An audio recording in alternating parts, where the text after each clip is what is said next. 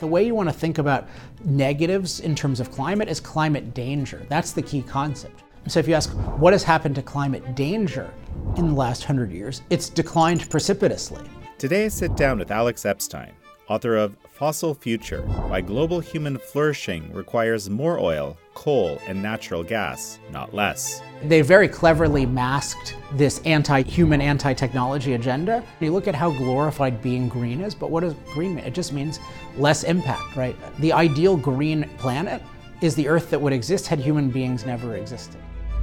This is American Thought Leaders, and I'm Yanya Kellick. Alex Epstein, such a pleasure to have you on American Thought Leaders. Hey, my pleasure. Very, very nice location we got here. Absolutely, and very relevant, I think, to what we're going to talk about today. Viewers of this show know that a common mantra of mine is, my goodness, how could the experts have gotten so much wrong over the past few years? It's kind of unbelievable. But you actually, as I read Fossil Future, especially the first few chapters, you talk about exactly how a whole seeming consensus of experts can get things wrong. And I want to start with that. How does that work? I think first of all, it's a great question. And it's something that has really bothered me a lot in my life, because I try to always be historical in my thinking. I think there's a conceit that we can have that, everyone in the past, they were wrong and they were stupid and they did things like slavery and racism and eugenics, but we would never be that stupid. And what we do is obviously right, and the rest of history will view it as right. And that doesn't seem very likely, because that's what the past thought too, right? Even the Germany, when they're voting in Nazism by a plurality, they're in some way thinking they're right. They're thinking they're progressive in the sense of they're forward-looking, and yet you look back and you see that majorities are very often wrong, but also that them being wrong is often connected to the alleged experts. So it's these like slavery, racism, these things were viewed as scientific. Eugenics, they have a strong alleged science to them. And so that's scary, where what we're told the experts think can be murderously wrong, not just a little wrong, but murderously wrong. And one thing I realized is that a big part of what's going on there is not that these really murderous bad conclusions come from the actual researchers themselves, but it comes from some set of factors distorting the research. That's a really interesting kind of thing. So it's there are advances in genetics or something, that doesn't logically lead to eugenics in my view, and I don't think in many people's view, but people would distort those. And so one thing I talk about is when we're getting what is considered expert guidance on some issue, it's actually coming through what I call a knowledge system, a set of people and institutions that has four main phases. One is the research phase, but then that research, to be useful to us, has to be synthesized dramatically. And even if all the research is right, which is hard enough in the first place, the synthesis can be way off. And then after that, it has to be further synthesized and what I call disseminated, so that it's accessible to somebody who's just reading the paper and has very limited bandwidth. And then the last step, and this is the least appreciated one, is the evaluation stage. So whatever is the disseminated truth in a field, even if that's true, you could have a totally wrong evaluation. So an example, let's just say you have a disseminated truth that COVID is a new virus and it's significantly dangerous. We don't have antibodies in response to it, whatever. But then people went from that to the policy should be to zero out COVID at all costs. Eliminate this one virus at all costs. But whatever the science is, that doesn't follow, right? Because when you're thinking about policy, you can't just think about one virus. You need to think about all the threats to human life and all the potential benefits to human life. So I think COVID's a clear-cut case where whatever the science is, you can see how science can be distorted for a certain evaluation. And the danger is when people say, listen to the scientists or listen to the experts. And what they think is, this zero COVID policy is scientific. And the truth is, actually, no one science can ever dictate policy. They can just inform policy. So whatever the best science on COVID is, we want to know, and that's hard enough, as we've seen in many cases. But we should never make the mistake of thinking that a specific set of experts in a specific field can dictate policy. Policy always depends on multiple fields, and it depends on your particular values. And if we don't keep that in mind, we're going to do terrible things and think it's the experts. Well, and indeed, we seen that actually happen, play out in real time over the last few years. And there's another element. So, you have this really helpful and logical breakdown of these points of failure where you go from, actual experts who are doing, many of which are doing, pretty good research to, an interpretation and policy around this research is totally devoid of what the original findings were, or largely devoid. There's this other element, and I'm curious how you see this fit into the whole stop climate change at any cost narrative. Is there were actual experts in the COVID context who were, trying to get information out that would counter the prevailing narratives and counter the prevailing policies, and they were basically kind of pushed aside or called fringe epidemiologists or whatnot, right? And so this is this other piece. So we kind of need, I've been struggling with this. We need experts to interpret things, but it seems like most experts are really failing us, right? Well, yeah, what I would call designated experts. So there's a class of people who are designated as the spokespeople for all experts, and sometimes there's somebody like in climate science, there's a guy named Michael Mann who's an actual researcher in the field. Now, granted, he's got a lot of controversy and I think a lot of problems, but nevertheless, he's a researcher. But then also he is trusted to summarize climate science. And then crucially, he's trusted to make good evaluations of policy, which I argue he does a terrible job at because he totally ignores the benefits of fossil fuels. But I think you have those designated experts, but I think part of what the problem is we need more of a separation between expertise in a given field and then policy. And particularly with policy, we need a very free, kind of open debate about things with openness to a lot of factors. So even think about COVID, whatever, because you can stipulate, even if everyone agreed on the science, there's a lot of different views of what policy should be just based on different risk tolerances and all kinds of things. So one of the dangers I think we saw with COVID is it becomes so political in terms of people want to have a political view that is called the science. And so that doesn't, as I said, the political view can't follow from the science, but part of what it does is it also percolates into science negatively, because anyone in science who's saying anything that would seem to contradict the political narrative is like they become persona non grata. It's no longer, hey, here's a person expressing an opinion, we can take it or leave it. It's this person is derailing my political agenda. And I think that's what happened with a lot of the opposition to like lockdowns. Like anyone who was seen as, well, they're opposing lockdowns, they're a crank. And no, I think certain people who were opposing lockdowns were cranks, and I think certain people definitely weren't. And you get the same thing in with energy and climate. Like anyone who derails the I forget what you put it as, end climate change at all costs narrative, or what's often called the net zero thing. What are they called? They're called climate change denier, and you shouldn't listen to them at all. And you have this even with recognized prestigious climate scientists who have had decades of experience doing this and have real achievements in the field. So somebody like Richard Lindzen, who who's emeritus at MIT and was one of the most impressive people in the field for a long time.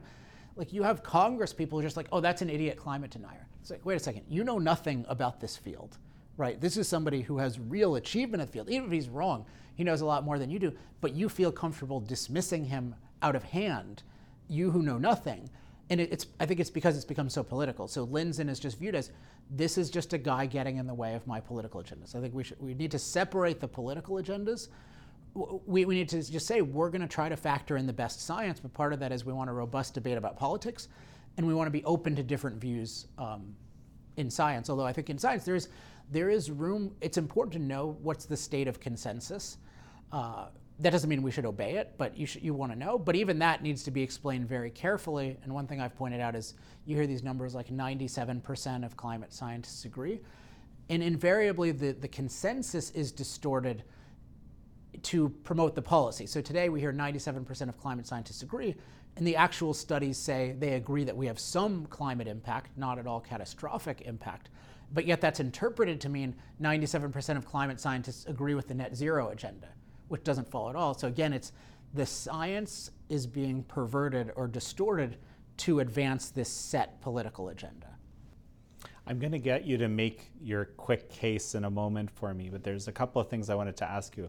Have you ever thought about how similar this phraseology of, net zero and zero COVID is? Has that ever struck you? I've thought about the zero in general. I don't know if they're both bad as a goal, but like net zero is much worse than zero COVID. Okay. Much, much worse than zero COVID.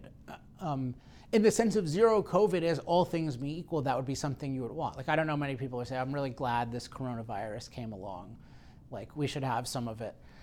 You can say it's not, once it's out there, it's not a realistic goal and it's a damaging goal. I certainly think right. that's the case. And I think the best people were saying that from the beginning. Like, this is going to become an endemic virus. It's going to be like the flu. And, absent some just total breakthrough in vaccination and other things, like this is going to be with us for a long time, and it's going to be an issue, but it'll be progressively less of an issue as we develop immunity. Whereas, like, net zero is, part of the reason I say it's worse is that, well, I believe pursuing it would be much worse. We'd have to get into that, but I think that trying to zero out our use of fossil fuels or even our emissions from fossil fuels on a 27-year time frame, I think that would be the single, and I mean this literally, I think that would be the single most destructive act in human history in terms of depriving people of energy and shutting down civilization. But then also, I think the reason why it's bad is because net zero climate, it's really net zero climate impact. It's part of a broader movement that says that our impact in general is bad. And this is why I find it so abhorrent. I talk about this a lot in Fossil Future. You talk about this anti-human framework. Or anti-impact framework. Which I thought was very fascinating. Yeah, so if you look at, my basic premise is that the underlying goal of so much of what's going on with energy and environment is this view that human impact on nature is evil and we should eliminate it as much as possible. And that is such, when I was 18, I learned some pro-human environmental philosophy, and I didn't know anything about energy back then, and so I was still afraid of climate catastrophe, but I really concluded that the green movement was anti-human because I realized, wait a second, they're against human impact, one, and two, humans survive and flourish by impacting the earth. So you're against our means of survival. But that's really true, and you look at how glorified being green is, but what does green mean? It just means less impact, right? The ideal green planet is the earth that would exist had human beings never existed. So I believe we have a very deep-seated anti-humanism in our culture that's been growing over the past few decades and generations, and that's why I find when you say like net zero CO2, it's part of a broader thing of let's not impact the earth at all. And to me, that's the same as saying let's have a lot fewer humans. Because if somebody said, hey, I'm for zero bear impact, that means you want to kill all the bears, right? And I think it's the same thing. Like, to be against human impact is to be against human life, because again, we survive and flourish via impact. Wow, this is beginning to sound a bit like the depopulation agenda I keep hearing about. Well, it's the underlying idea, right? But and that's sometimes viewed as conspiracy, but if you look at the history of it, this was a very overt belief during the early modern environmental movements in the late 60s and in the 70s. Depopulation, and usually put as, well, we have a problem with overpopulation. Well, how do you solve a problem with overpopulation? You depopulate. There's no other solution to it, quote unquote. And that was a very popular idea. Like Paul Ehrlich, his ideas never seem to die. No matter, he's the most wrong person in recent history. Just every prediction he makes is 180 degrees wrong. He says the world will end and it gets much better. But he, in the 60s, he was on like the Johnny Carson show many, many times, which, and that's just considered you're a totally normal person. I mean, imagine somebody who's on, Jimmy Kimmel and Jimmy Fallon and all these different shows. That was just a normal idea, as was, interestingly, anti-technology. So in the 70s, it was quite common for environmental activists to say, we're against technology.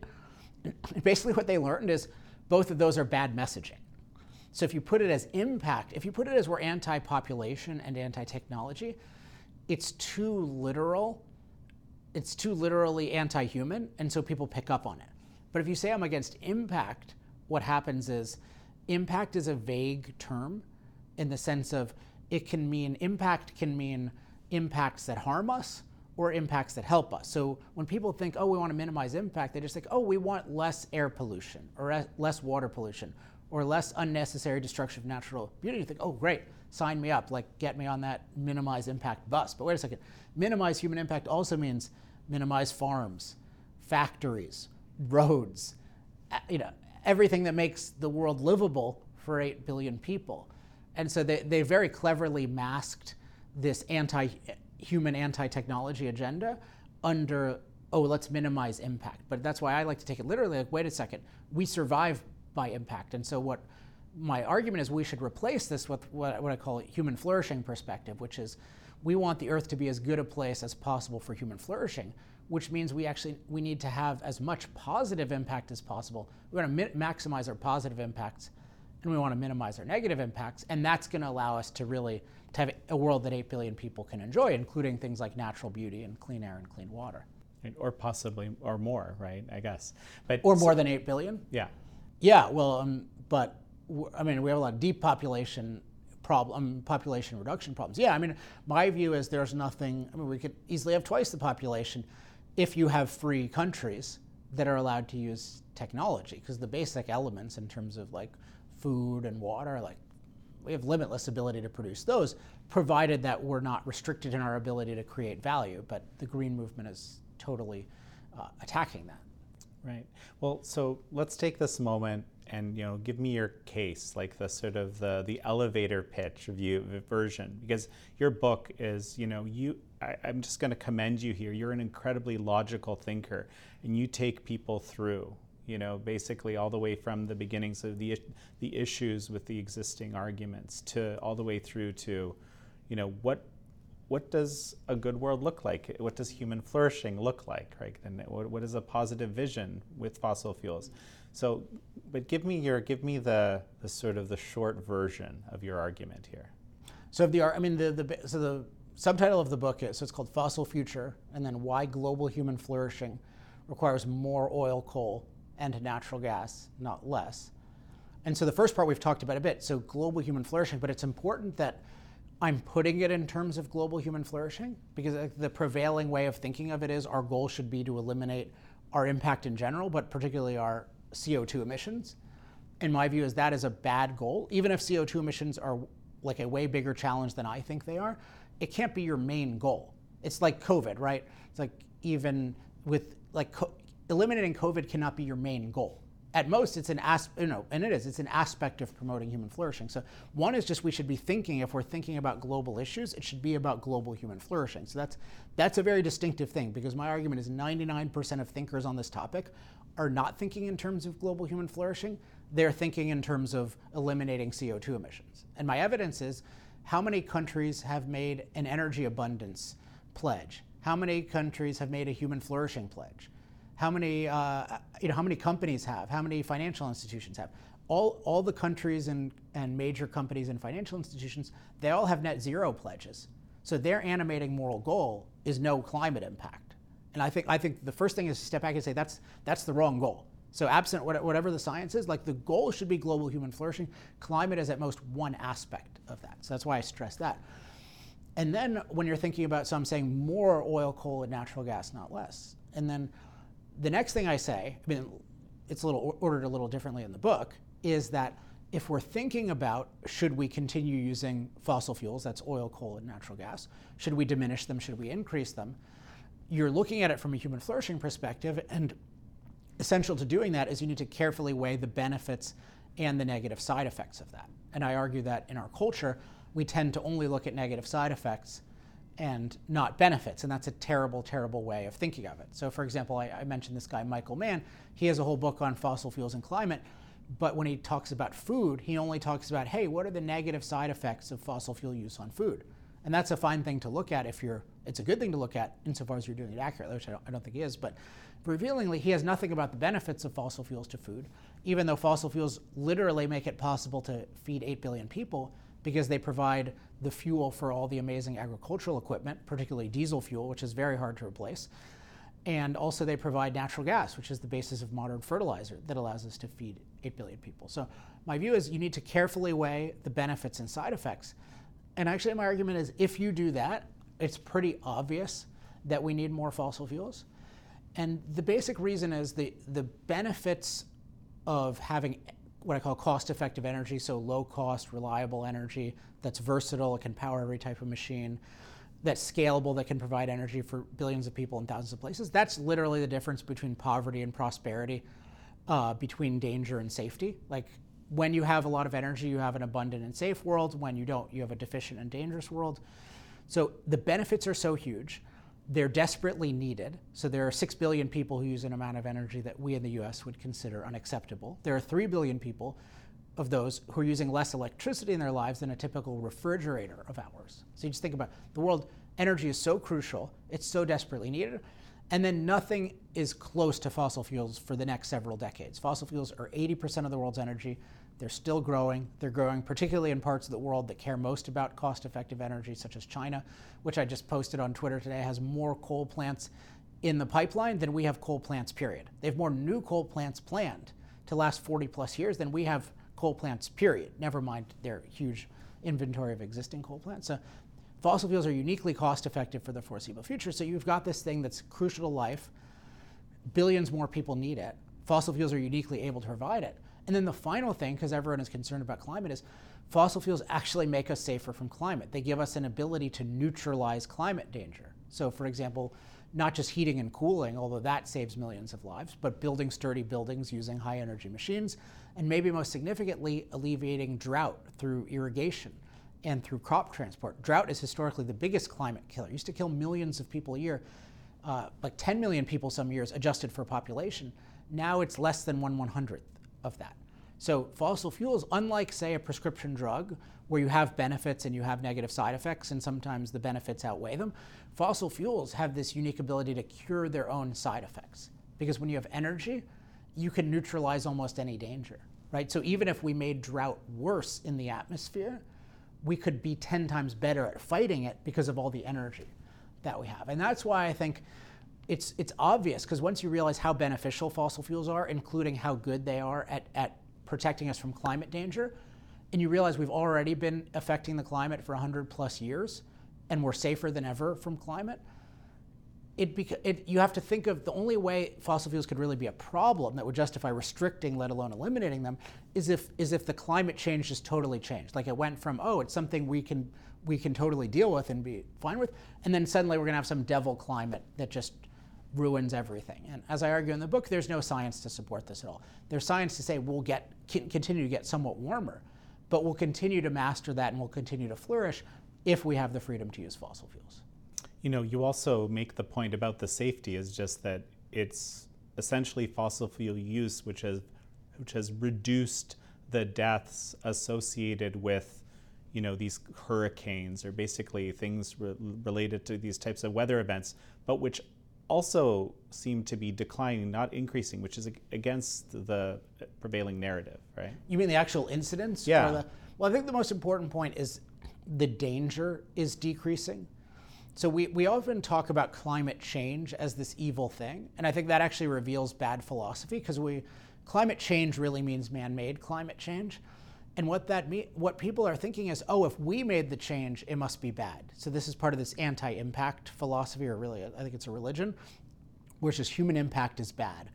And so climate change caused by humans is assumed to be bad instead of, hey, let's carefully weigh. What are the benefits of warming? What are the harms of warming? What about the greening? And then, of course, what about all the energy benefits that come along with it? So it's just a totally irrational way of thinking about it. The way you want to think about negatives in terms of climate is climate danger. That's the key concept. And so if you ask, what has happened to climate danger in the last 100 years? It's declined precipitously. And the best piece of evidence we have is the number of deaths, or the rate of death from climate disasters like storms and floods and extreme temperatures and wildfires. That's down by a factor of 50. So that's down 98% in a century. And the reason is because the ability that fossil fuels and other technologies give us to master the climate, to neutralize climate danger, that ability is so much more important than any changes in the atmosphere. So sometimes people focus a lot on like, well, what exactly has happened to hurricanes, and is there a difference, and what will happen in the future? But the truth is that stuff doesn't matter too much compared to the ability to master it. The only way it would matter is if it was a total difference in kind. So if hurricanes doubled in intensity, that would be a huge challenge. But if you look at the literature, there are projections that they'll actually decrease in frequency and then increase 1 to 10% in intensity. That's not the kind of thing we should really be super focused on as a society. Again, we have 6 billion people who need a lot more energy. We ourselves could be a lot more prosperous. It's the wrong focus. And it shows the culture's not thinking in terms of human flourishing. They're thinking in terms of eliminating our impact. You know, I went to a school for my graduate work that had a prominent forestry school there. And one of the things you learn in forestry classes is that you mentioned wildfires. And basically when there's always a kind of a fire cycle in any area. And if you stop that fire cycle, you get these big catastrophic fires. You mentioned wildfires. This is why I think about this. Are wildfires really a result of climate, or are they a result of forest management? Or is it a mix? Well, wildfires, and it depends how specifically you're asking. I mean, in general, they're a result of nature, so they're just a natural phenomenon. But I'm talking about these sort of big, seemingly catastrophic right. So ones, unusually, like catastrophic wildfires or out of control fires. I mean, those are. I think if you just think about it for a second, it's pretty obvious that it's bad practices involved, because you just think about.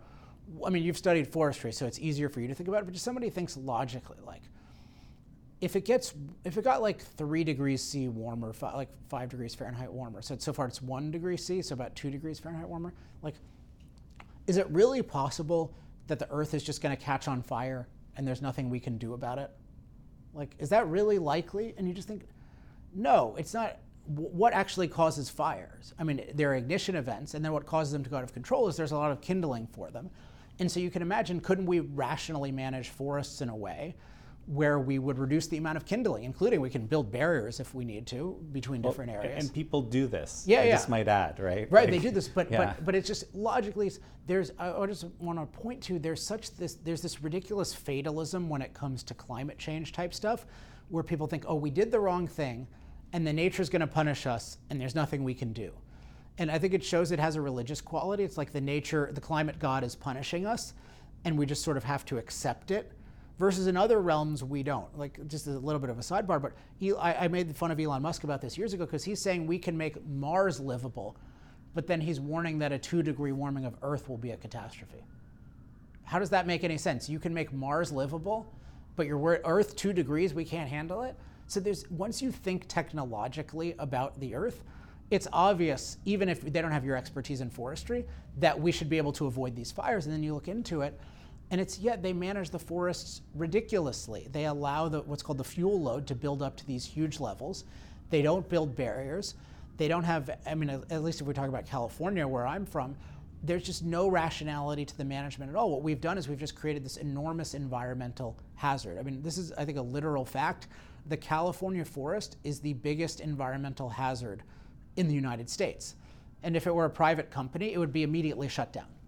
But you just have this unlimited source of fire that we just build up. We shut down logging, we don't clear enough brush, we don't do controlled burns properly. But it's totally a man-made thing. And the fact that we're focused on, oh, well, is there a drought, so it's a little bit more conducive, and did we contribute to that? That's A, obviously not the biggest factor, and B, it's so ineffective, because we have no near-term control over CO2 in the atmosphere, because no matter what we do, the world is going to increase it, and even if we stop now, CO2 takes a while to leave the atmosphere. So it just really shows, I think, it's a perfect example of how people aren't interested in solving the problem. They actually like the problem to exist because it justifies their power and their attacks on various things like capitalism. Okay, well, let's since you mentioned this, let's talk about this ideology, or you're calling it a religion, that's kind of driving a lot of these policies. So explain that to me. So I call this the anti-impact framework, and I'll summarize it in one sentence, and then we can go into it. But I think the core of it is the idea that human impact on nature is intrinsically immoral and inevitably self-destructive. I think those are the key elements of it. So intrinsically immoral for us to impact nature, and then inevitably self-destructive. And so you can see this with the climate issue. Climate change, us impacting climate, which is what it means in practice, like, that's viewed as just a wrong thing, which is very odd, because if you think about it logically, we would like to be able to change some aspects of the climate, like we'd like to neutralize, say, Hurricane Ian in Florida, that was fairly recent. But notice that it's just climate change is just viewed as wrong. We shouldn't be doing it. It's playing God. It's tampering with nature, et cetera. And then the view is, well, so it has a quality of a commandment. Like I think of the environmental religion, its number one commandment is thou shalt not impact nature. And then, and really today it's thou shalt not impact climate. Again, that's viewed as the highest goal in all of society, is to not impact climate. That's what net zero means. But then notice if we violate the commandment, we get punished. And the world is going to become a hellish place. And notice all the consequences of climate change. They're supposed to be all bad. Like, think about how impossible that is, just logically. Like, how is it that, so what happens physically is we increase CO2 in the atmosphere. That has a warming and greening impact. The warming impact affects other parts of the climate system like storms and, other precipitation related things.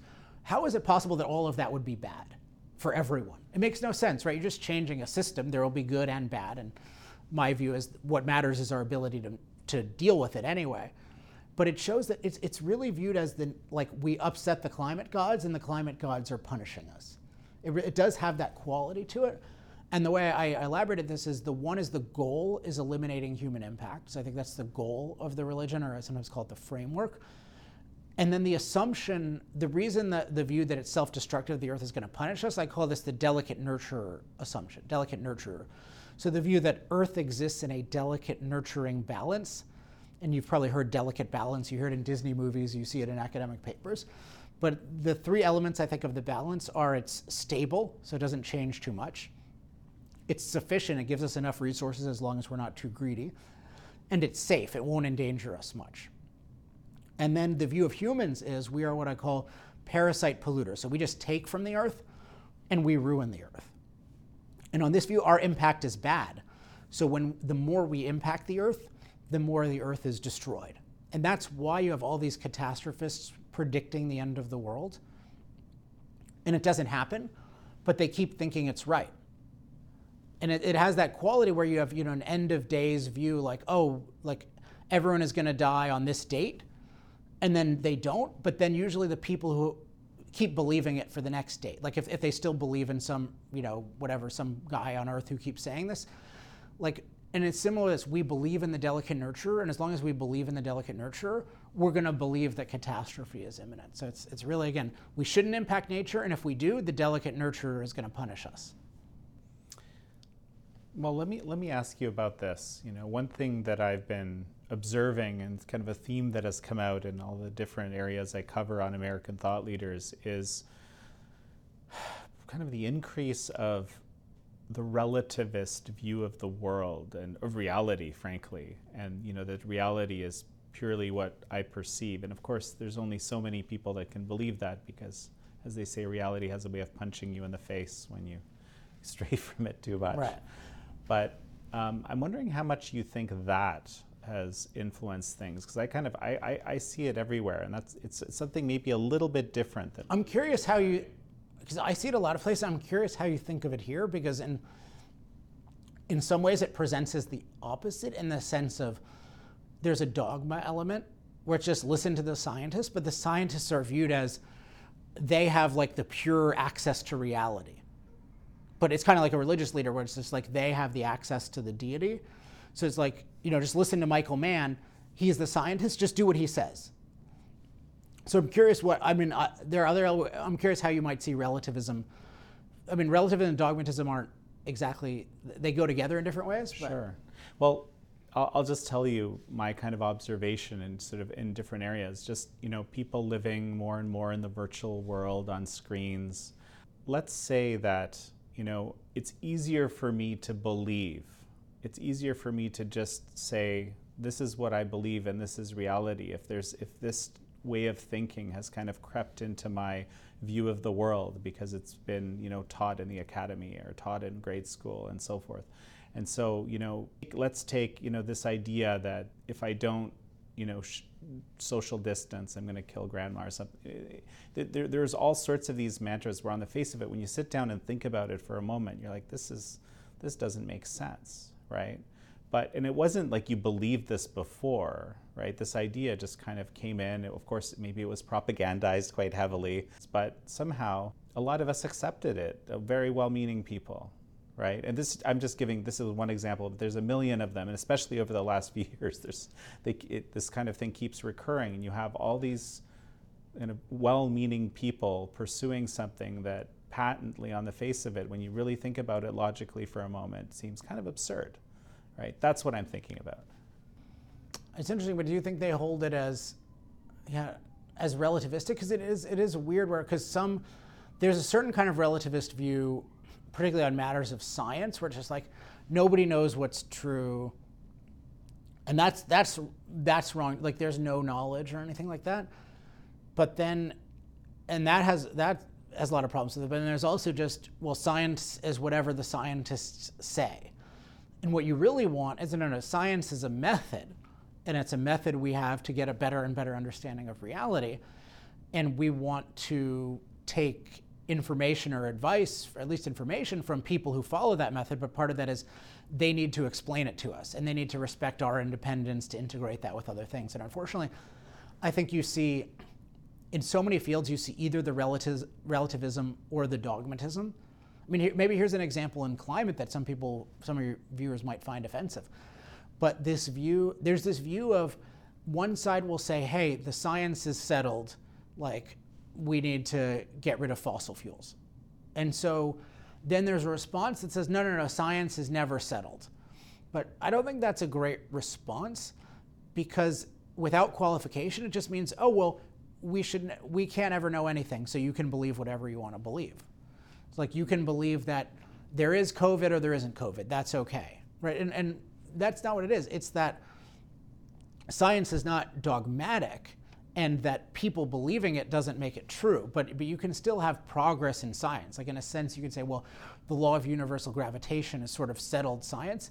It's a dangerous term to put it either way, as settled or unsettled. But I think both of the response to people saying climate catastrophe is settled is not to say nothing is ever settled, so I'm not going to think about it. It's to say, no, actually, this is not settled at all. Like, there's no evidence that we have climate catastrophe. We don't have climate impact. And there's certainly no evidence that we should get rid of fossil fuels as a solution to that, because the benefits of those are so huge. So it is interesting how it's so common to have dogmatism and relativism versus a more objective approach where you really think in terms of scientific method, logical method. And that's what we really need as a culture, is a culture of scientists and other experts who explain things rather than try to dictate them. And if you have that, then you can really make progress. Well, and of genuine, I think of it as genuine truth seeking, which is really what science is. It's a method to try to get at the truth of a situation, and we come up with models, and some of them work incredibly well, almost all the time. So we say, okay, that's settled. But then we sometimes find, a problem, which causes us to rethink the whole thing, right? And again, coming back to this relativism piece, right? I just wonder if we've kind of, a whole lot of people have maybe given up on this idea of truth seeking, because maybe there isn't truth to seek. That's true, but I think they've also given it up in terms of, let's just listen to authorities.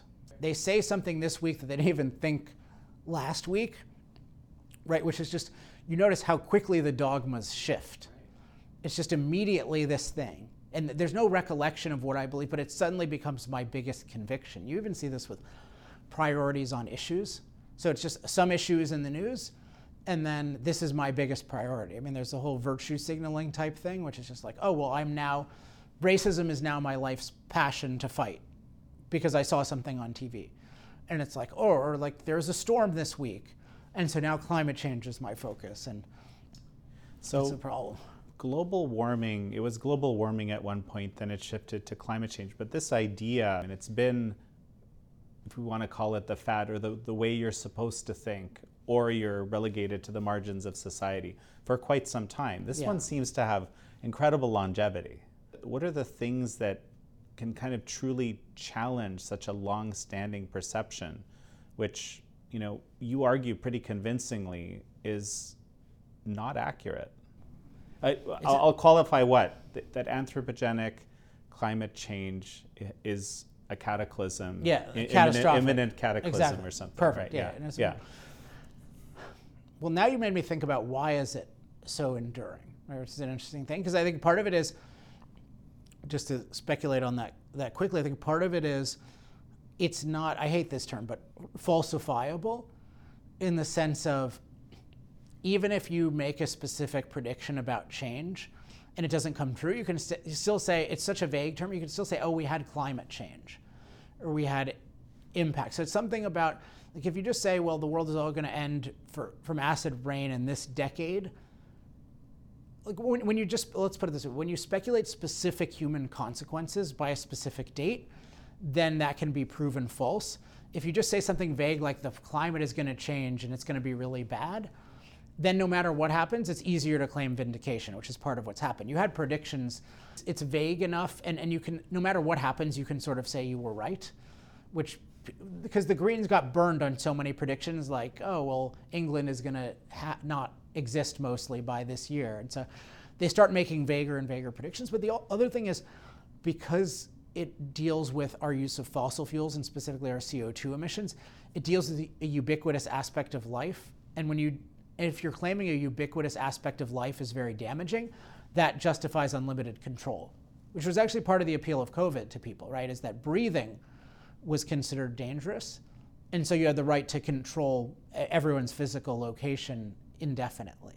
So you saw that some people loved that idea. It wasn't just, oh, there's a danger, it's an emergency, let's just everyone sit in their home for a week while we figure things out. It's no, we might do this indefinitely. There was a lust for power with some of the people. So I think it has this, you can claim to be right even if you're wrong, and you get to control everything if it's true. So, I mean, I think the key is just making the two things. I mean, one is making the distinction between climate impact and climate catastrophe. I think that's a huge one. And then the other thing I mentioned is bringing up the benefits of fossil fuels. And another way to think of it is, what we should be really thinking of climate-wise with fossil fuels is fossil fuels have made the climate far safer. Like, that's the real narrative. Like, imagine somebody just came here from 100 years ago in a time machine. So like young Jan came, you came here just 100 years ago. Your experience of climate, if you just watched for a year what happened around the world, would be, your dominant experience would be, wow, climate danger has plummeted. That would be your overwhelming, I guarantee you it would not be the climate sucks now. That would not be your experience at all. I mean, maybe you could tell, oh, it's 2 degrees warmer, this thing, but probably not, right? What you'd see is, oh my gosh, when I was alive, like it was common for 3 million Chinese people to get wiped out by drought and famine, and that doesn't happen anymore. Or it was common for a few 100,000 people to get wiped out by a storm, or it would take years to recover from these events. And it's not like that, or a heat wave, could kill so many babies so easily. It's not like that anymore because we have such a mastery over climate. That's the real story. And I think my focus is, let's reframe the whole thing where we're talking about human flourishing and we're talking about both positives and negatives of fossil fuels. And let's tell the true story. So one way I put it that's efficient is, fossil fuels didn't take a safe climate and make it dangerous. They took a dangerous climate and made it safe. That's the real story. And part of that story is, yeah, we've had somewhat of a warming impact on the climate. But that's only part of the story. And often people, they try to deal with things by just reacting to them, whereas often the solution is to reframe them. Well, one of the themes that I keep getting as I was reading your book, as we're speaking right now, is that we've all kind of lost this ability to do cost-benefit analysis, which is exactly what you're saying. Like, the real story is, let's look at the costs and benefits, and wow, do the benefits ever outweigh the costs? Yeah. Right? And that's another way of saying, I mean, I think of it as, weighing the benefits and the side effects. And maybe a general thing is, I talk about this in chapter 11 of the book. It's called Reframing the Conversation and Arguing to 100. And it's advice on how to talk about this issue, but I hope that other pro-freedom people take it on other issues. And it's, just very quickly, I introduced the idea of arguing to 100 versus arguing to 0. And basically, arguing to 100 means that you say, this is my goal, and then you argue that your policies get you to the good goal. So like the net zero people say the goal is to eliminate our impact on climate, and the Green New Deal will get us there. Now, I totally disagree with the goal and the policy, but that's a good model of how to fight for things. If you disagree with the direction of policy, usually I think you should challenge the goal. But usually often what people do, let's just say often, is they'll say, no, I agree with the goal of net zero, but the Green New Deal is inefficient, or it's not the right way to get there. And they try to shoot down the Green New Deal. I call this arguing to 0, because they just try to zero out the other person's policies, but they don't challenge the goal. Versus my thing is, no, I don't agree with net zero as a goal. That's a bad goal. Let's have the goal as global human flourishing, And then let's look at the policies that, if you weigh the benefits and the side effects of the technologies involved, like what are the best policies to get there? And that's why I believe in energy freedom, including freedom for fossil fuels and nuclear and everything else. But I think in general, pro-freedom people need to more, what I call, reframe and argue to 100.